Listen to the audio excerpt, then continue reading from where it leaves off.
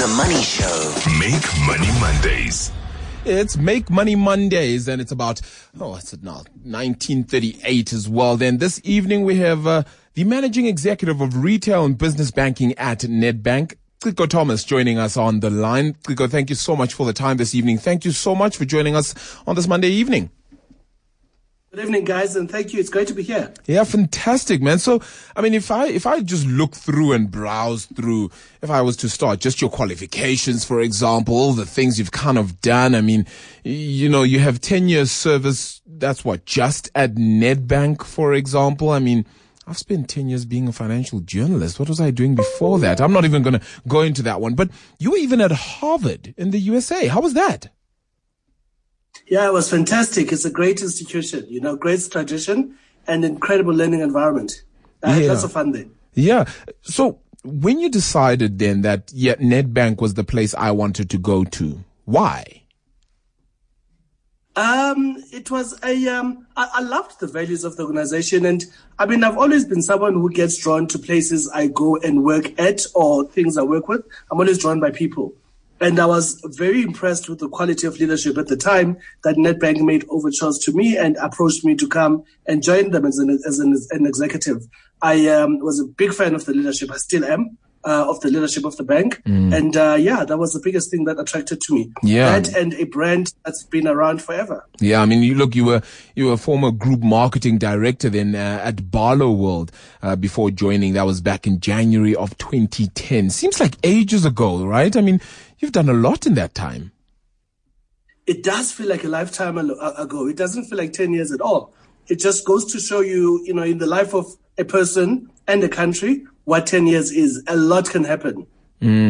So let's unpack perhaps your money journey. I mean, one could possibly, I think after 10 years at Nedbank, one can call you a banker of sorts. Would you say you're smart with money? I've got a love-hate relationship with money. I love the things I love, and I indulge myself on the things I love. And then often I will reflect on it and punish myself psychologically. But as a good banker, I'm always mindful of using money productively. And also the way I grew up in a very thrifty environment. So I'm always mindful of keeping something for a rainy day. Yeah. So that's what I describe as my love-hate relationship with money. Yeah, let's perhaps, if you'd allow us to perhaps talk about the thrifty nature under which you were brought up to make you maybe understand money better. Where exactly would you remember your first memory being with your interaction with money, if you want to call it that? I remember vividly. My father used to work at a motor assembly factory down in Port Elizabeth. And the one day, I think I was 8 or something, he whisked me over his shoulder and he took me on an off day. I think he'd cut his hand. So he was off sick, but he wanted to visit his friends. So he took me to the motor assembly line, and great camaraderie there. There were all his mates there and guys he worked with. And these are proper blue-collar workers who worked at an assembly plant, to go and show them his son, to show me off, as it were. And this incredibly hard-working blue-collar man embraced me and welcomed me onto the assembly line. And a byproduct of that was that I was given spare cash. Oh, wow. All along as a gift. Yeah, Ndwana, it's good to have you here. And I'll get the odd rand and the odd this and that. Yeah. And I walked out of that factory with pockets full of money, actually. So that was my first recollection of money physically. How did you spend it, though? I mean, did your father just allow you to spend it sort of in any way? Was there direction, maybe? Anything of that sort? Or was it just a case of, I'm running? Went straight to my mom. My mom took every cent. Oh, wow. Okay. My mom was like, so it took everything. Yeah. So it went straight to my mom. Does that sort of... And I have no doubt that my mom would have deployed it productively. No, of course, yes. I mean, anybody could probably attest to that, even in our own lives. I can pretty much say much of the same at this time. You speak about the thriftiness of being raised, or, the kind of life you sort of grew up under as well, then, with regards to it being thrifty, quite having to look around for maybe the odd deal or two as well. Did that, what were the lessons perhaps learned at the time? What was it that moved the way or shaped the way you used money at the time? Yeah, I kind of you wake up later, and I grew up very humbly, very, very modestly, what I could describe as a poor community. But in a demographic sense, I never realized that I was poor, actually. I grew up with a community and a family and people and friends whose lives were rich and full of happiness and joy and camaraderie. And why I'm saying that is that it speaks to money, because actually on reflection, there wasn't a lot of the physical money stuff floating around at the time. But the camaraderie of the community and the family that I grew up in and the pure happiness that I grew up under more than made up for the fact that there was very little money going around. And it speaks to the values that guide one's attitude to money. Because if you're happy first and foremost, money becomes an enabler. It doesn't become the thing in and of itself. And that's kind of my earliest relationship with money and how I relate to how I grew up and my attitude to money early on. It was be happy first as a person, surround yourself with happiness. And if money lubricates those happy experiences, then fantastic. Do you think that's pretty much the same sentiment now? I mean, not just, look, our surroundings are certainly different, right? Johannesburg and Joburg is certainly a different allure completely. But do you think that those sentiments around maintaining happiness beyond finances is an element that is alive in some way or other? Without a doubt in my life, every single attitude I have, it's, I'm a simple guy. I grew up in New Brighton and Port Elizabeth. People generally are happy there. And I come from a happy-go-lucky family. And my attitude first is just be chuffed with your station in life and the person you are and the kind of person that you want to be.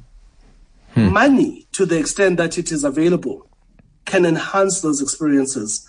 I still keep a very close circle of friends, some of which are people I grew up with, others being people I picked up along the way. I picked up the odd scoundrel as friend.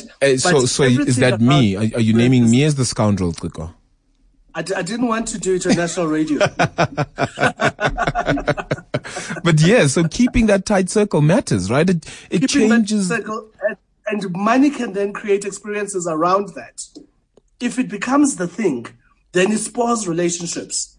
Because there's always going to be a guy or a girl who's got more of the stuff than you. And if your relationship is defined by the stuff, then you're never going to have a proper relationship. Sure. I suppose one thing that I've always looked at when it comes to money is just whether it changes relationships, and whether the people as you noted, you still keep a group of friends that you grew up with, for example. Do you find that it's changed the way you guys relate? You both understand each other and your services, not your services, but basically the way you relate to each other. Is it entirely different? It can test relationships.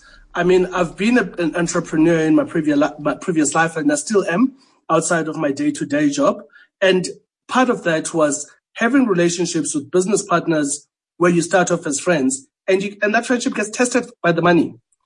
But ultimately, it's about the strength of character amongst all of you, not just in the individual, but amongst all of you as a friend, as a friendship that goes back to the basic tenets of what defines that friendship. And if that friendship is built on solid values, then irrespective of the tensions that inevitably you would have around money, you're able to get around those hurdles around tests to the friendship pretty quickly if the values of the relationship are solid. So if I look back on my personal experiences, we're tested as business partners and as mates, but our friendship remains rock solid to this day. In fact, if anything, it probably emerged even stronger after the tests that came inevitably with money.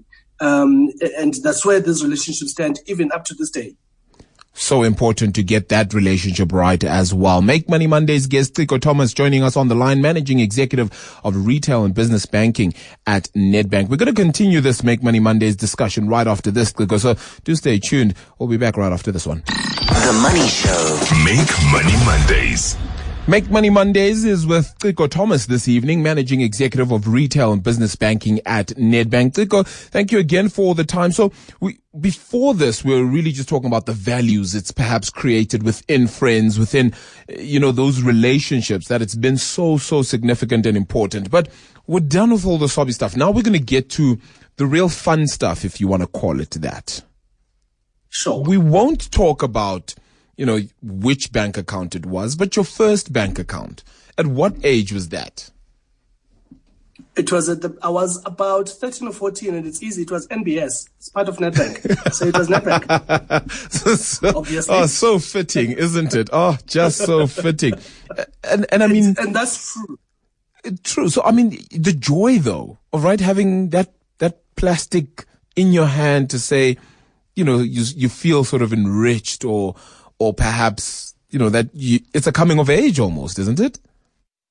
It's a big ritual, owning a bank account, when you get that piece of plastic with your name engraved on it, it's an awakening of sorts. People talk of financial freedom and what it means. In my mind, the idea of having a bank account and the beginning of a journey to control your own finances, for me, is a great statement of the beginning of financial freedom. Absolutely. And your first paying job then? I mean, the first time how small though? And I really pick on the small stuff because yes, the CV is glowing with all of this stuff, but there's stuff that you don't put on the CV. I mean, there's stuff like waitering that I did that I won't necessarily put on the CV, but I did do that. I didn't waiter. I did far worse. There's something worse? Yeah, absolutely. I'm telling you. Try working at a lab that tests used lubricants and oil in the middle of Atlantis in the Western Cape.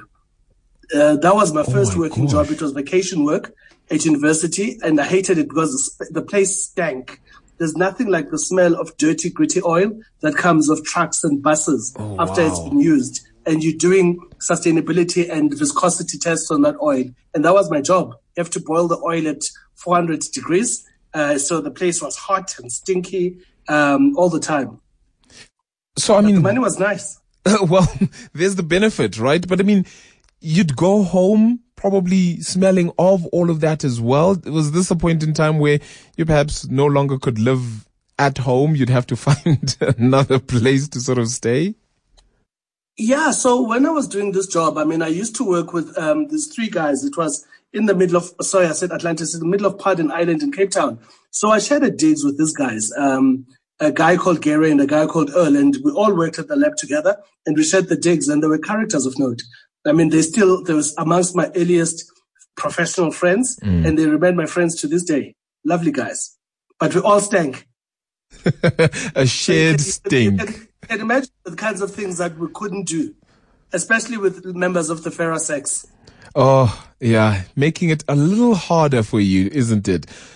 What perhaps then, I mean, a little bit earlier on, we spoke about you liking the things you like and, affording yourself those pleasures. What are they? What are those perhaps smaller nyana skeletons, if you want to call it that too?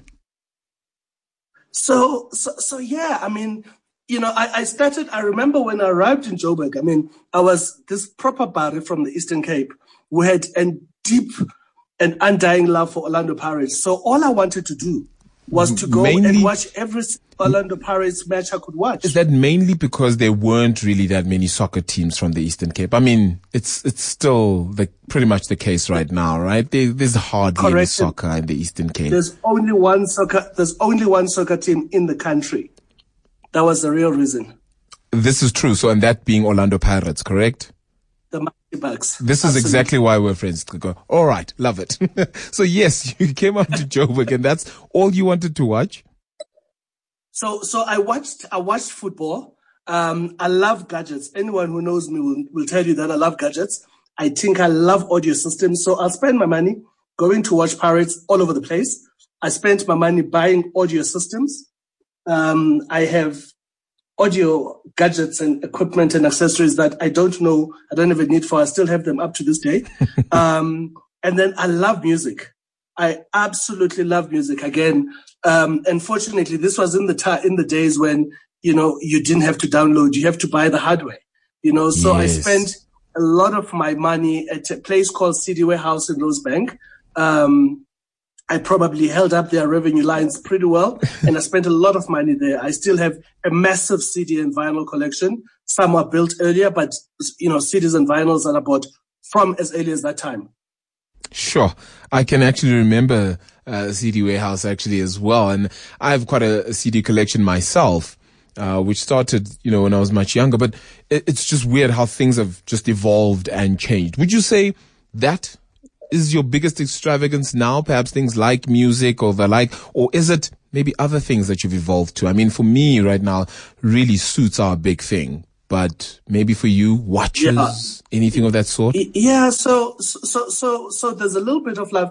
I mean, I'm privileged in that in my entrepreneurial spell, one of the businesses that we got to invest in were car dealerships. So, I mean, here I was, a guy who loves cars, owning a dealership that sold BMWs and another one that sold VWs. So that came with the perks of GTIs.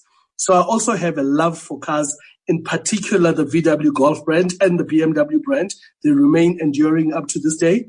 But I also I buy art.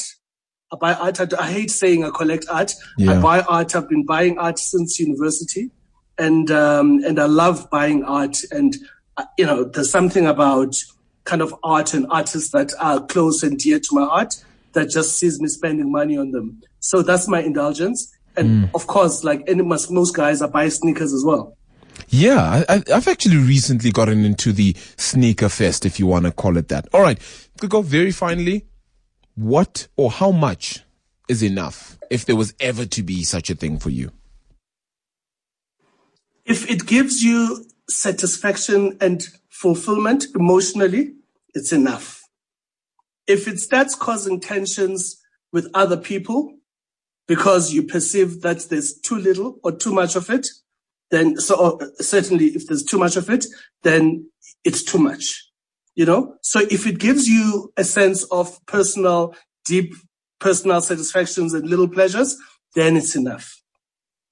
A message well worth hearing from Grieco Thomas himself. Thank you so much this evening, Grieco, for actually being with us and just joining us for this Make Money Mondays conversation as well. Managing Executive of Retail and Business Banking at Nedbank, Grieco Thomas, joining us this evening as our Make Money Mondays guest.